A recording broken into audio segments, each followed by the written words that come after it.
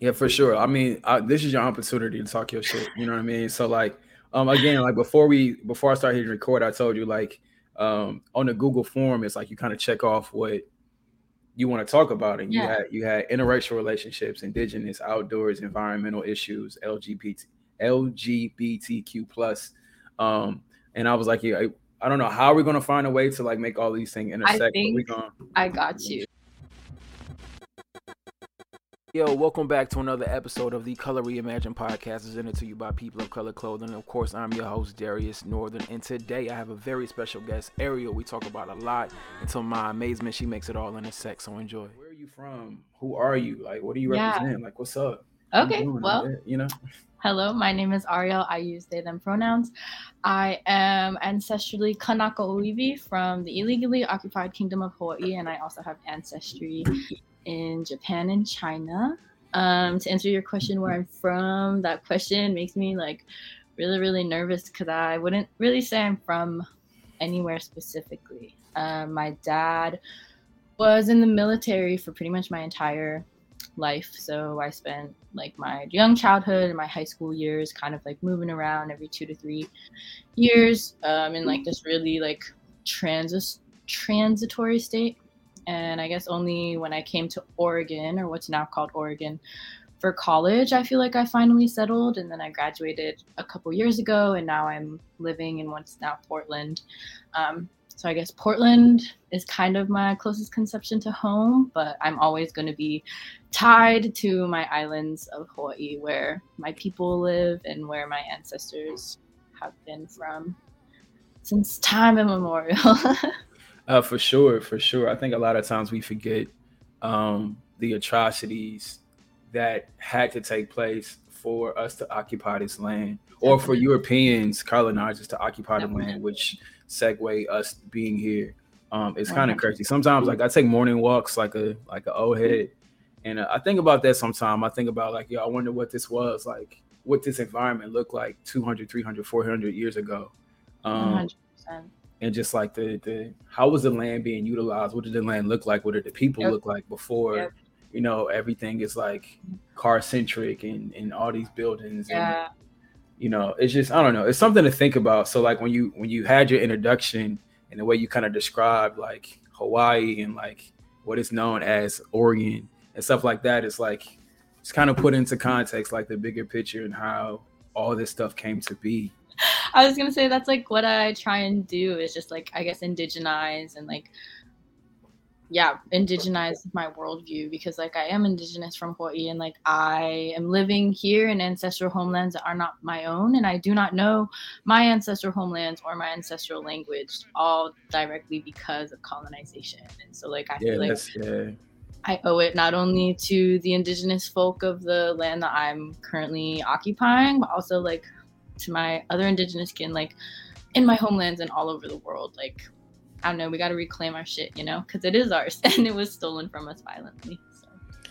Exactly. I like your perspective. I think I'm gonna take that on for sure, and walk with that awareness everywhere I go. I was actually interviewing somebody yesterday. Her name was Jessie. Incredible story. Like her energy was huge.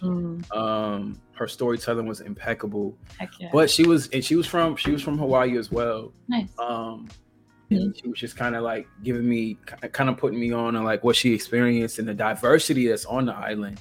But she said that, and I did not know this yesterday, that Native Hawaiians only make up 20% of Hawaii, which is crazy to think about. Yep. Like, it's crazy to think about. And when we think, I think Hawaii is sometimes like put into that box of being like this vacation paradise, this place we could go to kick our feet up. But we forget about the people who live there, the people who occupy the land, and the history, the queen, the reason why a lot of the names are Americanized and the middle name is usually Hawaiian, like the pidgin language that's kind of, you know, that people couldn't speak publicly. We forget that a lot. Yeah, it's so sad. The commodification of our land base, of our people, of our culture, like, it's heartbreaking.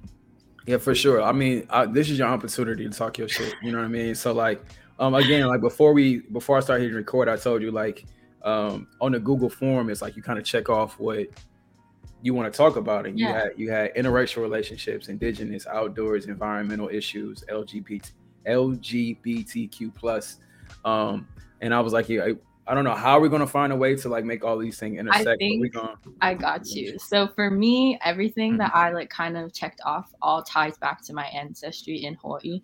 So like my like indigeneity is defined for me by me being Kanaka Oiwi, like being Native Hawaiian, and then my like relationship and my kinship with the outdoors and like the more than human world is also based on my like connection to the land and the waters, and that kind of like ancestrally, like that's who my people are, where we came from, is like we came from the ocean, right? Like we're voyaging peoples, and we were inherently connected to the land and to the waters. And like I identify in like these English language terms as non-binary, but in the Hawaiian culture, in Kanaka culture, there's these people, powerful people called mahu.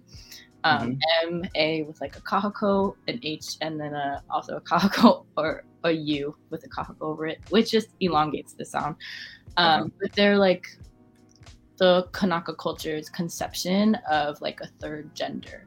And they're said to be able to intertwine both like masculine and femininity in a way that is like really, really powerful. And like in Kanaka times, the mahu were like the priests, and they were the people who were in charge of ceremonies, and they were like kumuhula, the people who were in charge of like our stories and our songs and our dances. And so like they were like seen as these spiritual leaders. And then with colonization and the introduction of like white evangelical Christianity to the Hawaiian Islands, it became very like cis-normative, where like these third gender mahu, very powerful people, were like swept under the rug and been like, oh, like that's not okay. Like you have to be, God made them man and women, you know, and man and women, they made them. And so like, I think for me, that's how I like can combine all of those things. And as far as like the interracial relationships, it's just like I've been in so many interracial relationships, like not only romantically but also like platonically and in different like settings as well. And I feel like just the way that each and every one of us shows up in the world is so incredibly impactful, because there are all of these like powers and forces and systems of oppression and violence like that each of us carry, that we bring to the table, that we just like can't separate from our like humanity. For sure. That was hella impressive. I'm so sorry. You intersected everything, the outdoors, interracial relationships, environmental issues, LGBTQ plus. Like you really just did that. But to take it back to, I don't know if it was at the beginning of this episode or before I hit record, but you said that your father was in the military and you traveled a lot, right? Through your travels, I'm sure there was a disconnect from your culture, or was it always prevalent in your household and you had to kind of like search it and seek it out and discover it as an adult? Yeah, that's a really good question. I think there was always a disconnect from my culture, especially my Hawaiian culture, my Chinese culture. My dad is like, to talk in terms of blood quantum, my dad is like fully Japanese and my mom is Japanese, Chinese, and Hawaiian. So I get my Chinese and Hawaiian from my mom's side of the family. And so growing up, we didn't really have a lot of access to culture or like ways to practice our culture, because my parents weren't really big advocates of practicing our culture. I think like it wasn't until I went away to college and really like developed my own mindset and like discovered like who I am and where I came from, where I like willingly had to and still have to like do the work, for sure, quoted, to like rediscover and relearn my culture. I'd say that like I think that my parents, it's like really sad to see them, like I feel like this is like a very strong word, but I feel like their mindset is like kind of like assimilated to this like idea of what it means to be successful, as seen through this very like white Americanized like 2-story house with a picket fence and a nice mailbox like kind of definition of success, which is like really sad to see, because I think that they also hold that standard for themselves, but then they also hold that for myself and my siblings. Yeah, for sure. I think, because even for me, like growing up and having, that traditional education, thinking that Abraham Lincoln was like cool, not knowing that Abraham Lincoln said, yo, I would preserve slavery if I could, but I can't, Yeah. you know what I'm saying? So it's like not knowing that, but just kind of like being brainwashed into thinking that, these historical events, Martin Luther King is this, not knowing that, they had to kind of take care of him because he started to speak out against the war in Vietnam. Not knowing these things, but having to discover these things as an adult definitely changes your perspective and your approach to just life and experiences and things like that. And it's almost like you feel like you've been lied to your whole life. Definitely. So that rediscovery of history, uncovering our history and exploring and discovering is paramount. I like to encourage people to do their own research because it means a little bit more, right? You can sit here and hear me say, hey, this, but when you actually like put yourself on game, like the information hits differently, right? Oh, so 100%. You kind of talked about college being your environment for that rediscovery. Like, what was it? Was it a class? Was it a professor? Was it a group of people? Was it an organization that really sparked that curiosity into discovering who you were, and who you're becoming? That's a really good question. And I can't really say, I think for me, it was just like being in a lot of classes and just like absorbing all of this information of like the history that we were never taught in school, and like actually learning about it and being like really angry and like feeling really betrayed and lied to, being like, this is fucked up. Like you weren't going to tell us that there was literal like genocide of indigenous people and literal like kidnapping and stealing of people from Africa and bringing them and like, like, and just being like really, really mad. And I think that is like kind of something that like radicalized me, if that makes sense. And then I actually had this opportunity like sophomore year, tying this back to like the conversation about the outdoors, where I had this opportunity to go to this conference in what's now Utah.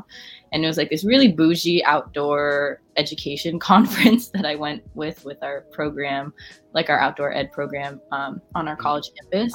And there was this affinity group that was only for BIPOC individuals. And I was really excited for that because I was like, wow, I get to connect with other BIPOC individuals like in the industry, in the outdoor industry, which is like very, very, very predominantly white, especially back at that time. And I remember like being really, really excited for this affinity group. I show up, it's me, maybe 4 other Black and brown folk, and then probably like 10 to 15 white people in this affinity group. And we get into this room and like I'm looking at my other Black and brown kin and we're like, the fuck, what are these white people doing here? Like, do they not know what an affinity group is? And so we were feeling really uncomfortable. And then basically one of my friends like stood up, called them all out, and was like, this is not your space, this is a space for us, because everything else. And so like we then separated and like the white people went and talked, and then we talked amongst ourselves and just like had a really like healing conversation. And I think like there was a moment in what we were talking about where everyone was talking about their connection to the land. And these were people who like whose families were migrant workers, right? Who were like out in the fields all of the time, and they're like a different conception of the outdoors. There were people who were who are indigenous, and who have like an inherent connection to the land because of their culture and things like that. And then there are people who are like trying to reconnect with the land after like the land has been seen as something like very violent and something that has been taken from them ancestrally. Yeah, for sure. And so like it was in those conversations where I was like, okay, like I've always felt drawn to nature in like some way, shape, or form, but I couldn't really like pinpoint why. Like it was a lot deeper for me than going outside and being like, oh wow, like this is so beautiful. Like it was just so much deeper than that. Like I could feel it like in my heart, in my bones, like in my body, in my soul, that like I'm supposed to be out on the land primarily like in the water for me is like where I feel the most whole, is like in any sort of water. And it was in those conversations when I'm sharing these thoughts and these feelings with my newfound friends, and then they're like, oh wait, didn't you say that you are like Hawaiian, you're native Hawaiian? And I was like, yes. And they're like, this would make sense. Like, it's your connection to the land is literally your ancestors calling you back to them. Right. I think the land is where, you know, the crime happened, you know, the stealing of the land. And, you know, whether it's like, you know, agricultural or just owning the land, or what, it's just land has always been that thing. And land now is such a commodity. It's so commoditized and all of this. It's just like, it's important that visual representation is there for people to see, right? Because I always say, like, your actions, your boldness to pioneer space gives other people permission to do the same, right? So being in those spaces that are untraditional,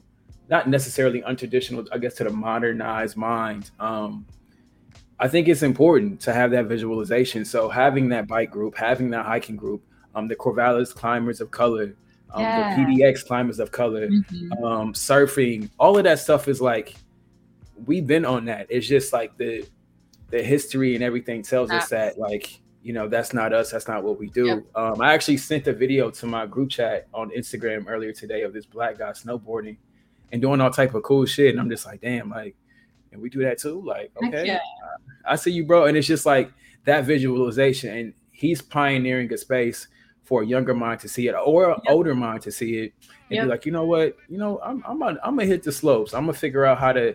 And I think that's the cool part of pioneering space and giving people permission to explore and get outside their comfort zone and stuff like that. So like, and feeling connected to water, it's just like, what do you say? Like, that's your ancestors calling you home or something? Yeah. It's just like, that was deep. That was deep. But I've always felt like, I don't know, it's just something about being in nature and seeing it move naturally, right? It's just like everything has a divine purpose. Definitely. And it blows my mind. Like, even in fall when the leaves are dropping, and I'm just like, yo, how do these motherfuckers know to drop their leaves? And like, true. It's just like they just know, you know, and it's just 100%. It's in ants and flies and bees and like everything has a divine purpose. And it's I think the way that nature moves, and it's been moving since the beginning of time. True. It's just something that, you know, we're so media driven today that we kind of overlook that. You know what I'm saying? Like leaves changing colors, dropping, and then re-emerging in spring is like a metaphor for life. You know what I mean? It's like, oh my God, it's so beautiful. So kind of segueing into like my next question, in your perspective in the time that we have left, what would you say is the biggest misconception about Hawaii? And that's probably a deep, multi-layered question, but what would you say is the biggest misconception about Hawaii? And what would you want somebody who doesn't know a lot about Hawaii outside of like the perception that's been painted? What would you want that person to know? That's a really good question. And I think for me, I can narrow it down. And I think that for me, it all comes back to the fact that Hawaii is an illegally occupied kingdom. Like, Hawaii is not supposed to be a U.S. state. There is actually no treaty, like there's no physical treaty or documentation of Hawaii's annexation into the United States of America. Like, they overthrew our monarchy, and then in order to save her people, our queen abdicated her throne to the U.S. government, thinking that the U.S. government would rightfully realize what was happening. There was a group of what year did this happen? 1893. Okay. So I think like if that would be my advice, like people, if they really want to get educated about like the events of like the overthrow and all of those things, like Google maybe like the mid to late 1800s in Hawaii, and there's like so much there. But basically, like some little summary, there was like a group of white businessmen who wanted to annex Hawaii into the United States only for economic reasons because of coffee and sugar cane. and they didn't want to have to pay like foreign tariffs or imports, because at that time Hawaii was its own independent kingdom that had like trade relationships with the United States, as well as like Great Britain and France and other European powers at that time.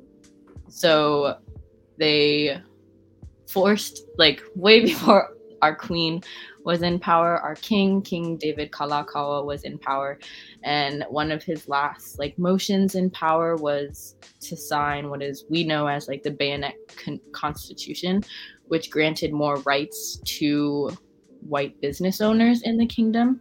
But he basically signed that under force because he thought that his life was being threatened. So shortly after that was signed, he died of like a sickness, and then Queen Liliuokalani came into power, and then 1893 happened. All of the things, the white businessmen staged a coup.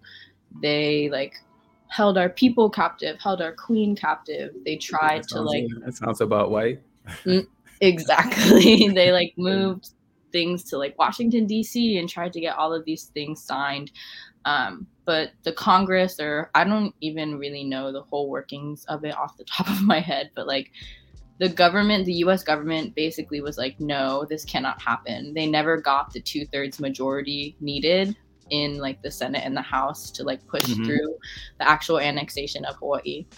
And then when, I'm forgetting all of the dates, but like that was, I think, when Cleveland was president, and Grover Cleveland was like, no, this is illegal. And then when President McKinley was elected, McKinley was like, no, we're going to do this. And so McKinley was the one who signed a joint resolution, which isn't actually a treaty of annexation. It's like processed different ways. And Hawaii didn't actually become a state until sometime in like the mid 1900s. Yeah. So I've always wondered that, like, how did the U.S. get involved with Hawaii? Because Hawaii is so far away. Yeah. Far away. And even like Alaska, like how did... I know. But I mean, and then things with like the military complicated even more, like with World War II and all that stuff. I don't know. The dates are like, there's so many different years and it's all getting jumbled in my head. But I can send you like more concise things if you would like. Yeah, for sure. But I think that I don't know, colonization on all fronts is just... You think about, I think I have a shirt that says, you know, what did people speak before they were forced to learn, you know, French, Dutch, English, Portuguese, and all this stuff. And I think a lot of times, like with every word that we speak, and even this conversation is a direct reflection of colonization, right? The language that we're using, right? So it's so much is lost, or so much was lost, and so much is still undiscovered about who we were prior to being quote unquote discovered by a group of people who had every intent on taking over what they saw, what they represented, or what they discovered. So it's been an interesting voyage, just kind of learning about Indigenous Australians, learning about Indigenous Hawaiians, learning about you know, all these different civilizations and art and structures and stuff like that. It's very humbling to think about. And I think, you know, in relation to Hawaii, a lot of times we forget that, you know, that there's a history behind the land that people now see as a vacation destination. 100%. So now when it comes to because you said you're also Japanese and Chinese, correct? Yes. How do you explore that culture, or have you like explored and discovered more about that culture? Definitely. I think that we grew up doing some like Japanese traditional celebrations. Like that's how we celebrate. Like the New Year's in our household is we'll eat like traditional Japanese food, and sometimes we like a lot of my extended family, like their like funeral services have been in Buddhist temples, but I'm still not as connected with my Japanese or my Chinese ancestry at this point. And I think like it's a lot. like rediscovering culture is a lot. And like, I am proud of where I come from and who I come from on like all sides. But I think like right now, I feel very drawn to like learn more about my Hawaiian ancestry. And like, I think like just because right now the opportunity is presenting itself. Whereas I think with my Japanese and Chinese culture, like I just don't really have that many like family members who are as in touch with that side of their ancestry as well. And how did your family eventually end up in Oregon? Or yeah, my family. How did you end up in Oregon? I went to college out here in like at a small liberal arts school in Forest Grove, Oregon.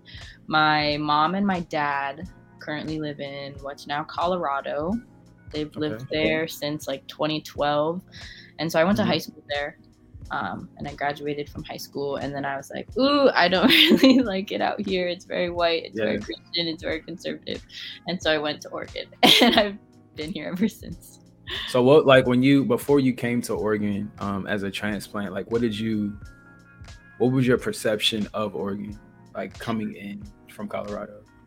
Coming in from Colorado, honestly, I had no idea. I went to this school called Pacific University. And at that time, Pacific University has like a really big student population from Hawaii. Like I think like statistically a third of their student population is from Hawaii.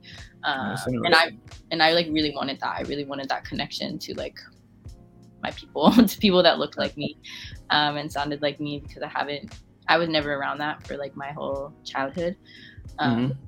And then I got to Oregon and was just like, whoa, I'm blown away. It's not what I expected at all. I didn't really know what I expected, but it was not this. And then I'm, again, sitting in class and I learned that Oregon was literally made as a white supremacist utopia. And I'm like, yikes. Like, You know? I came across that. Like, I came here sight unseen, but I graduated from Oregon State University. And I think that I did not do my research prior to coming here, mind you.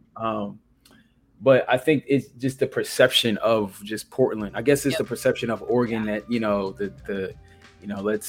it's just, I don't know. It's just like it's a vibe. Yeah. The perception is. So when I got here, I was kind of taken aback by the lack of diversity. And I think it might have taken me like 3 days to see my first Black person here. And I was just like, from that moment, I was like, all right, something is off. Like, why is Oregon this way? And then discovering the white utopia, discovering the Vanport floods, discovering all these different things, and realizing that Oregon is low key like a facade, so 100%. And that taking that type of energy and like and that information and internalizing it, and just like I wanted to transfer after my first term here, you know what I'm saying, but it was like, you know what, I cannot run away from an uncomfortable situation. So I just kind of chose to just adapt and embrace and learn from this experience. I would know that, all those experiences will kind of cultivate into me creating the People of Color clothing brand. So it's like, it's crazy, like coming to Oregon and thinking that like, I literally, and my mom was like, I'm gonna have a break from being Black for 4 years. Like I'm gonna be able to chill and like not have to think about my identity all the time. And then contrast that with all of the like trendy young white liberals that wear like Blundstones and beanies, and they drink craft beer, and I'm like, okay, cool. Like, do you see yourself in Oregon long term? No, long term, I see myself returning back to Hawaii sometime. I don't know when or how, but I just know that I'm supposed to be back there.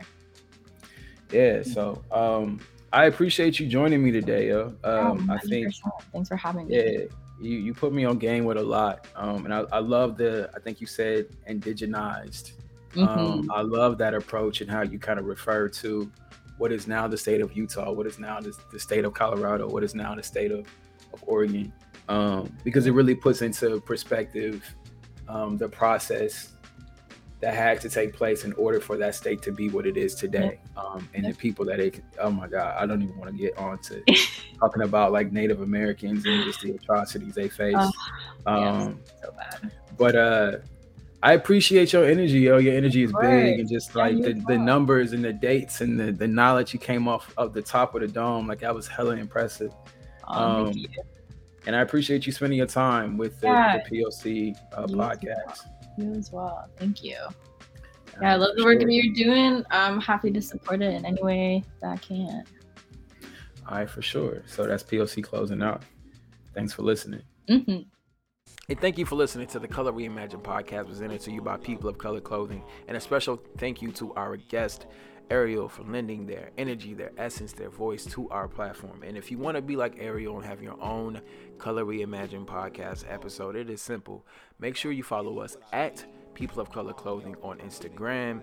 Look out for our casting calls. Sign up through the Google Doc. Select your topic. Select your time to record. And boom. This is a podcast that is for the people, by the people. And we want to really build out this thing using your voice and your experience and giving you the platform to share both of those things. So if that's you, if you're interested and you want to be a part of the podcast experience, I told you what to do. Do it. And I'll see you soon. Again, this is Darius, Colour Reimagined Podcast, signing out. Until next time, take care. Hot shit. Check it out. Hot shit. I'ma see you later. Let me do what I do. Let me do what I do. I don't think y'all can touch this shit. Yeah. R.I.P.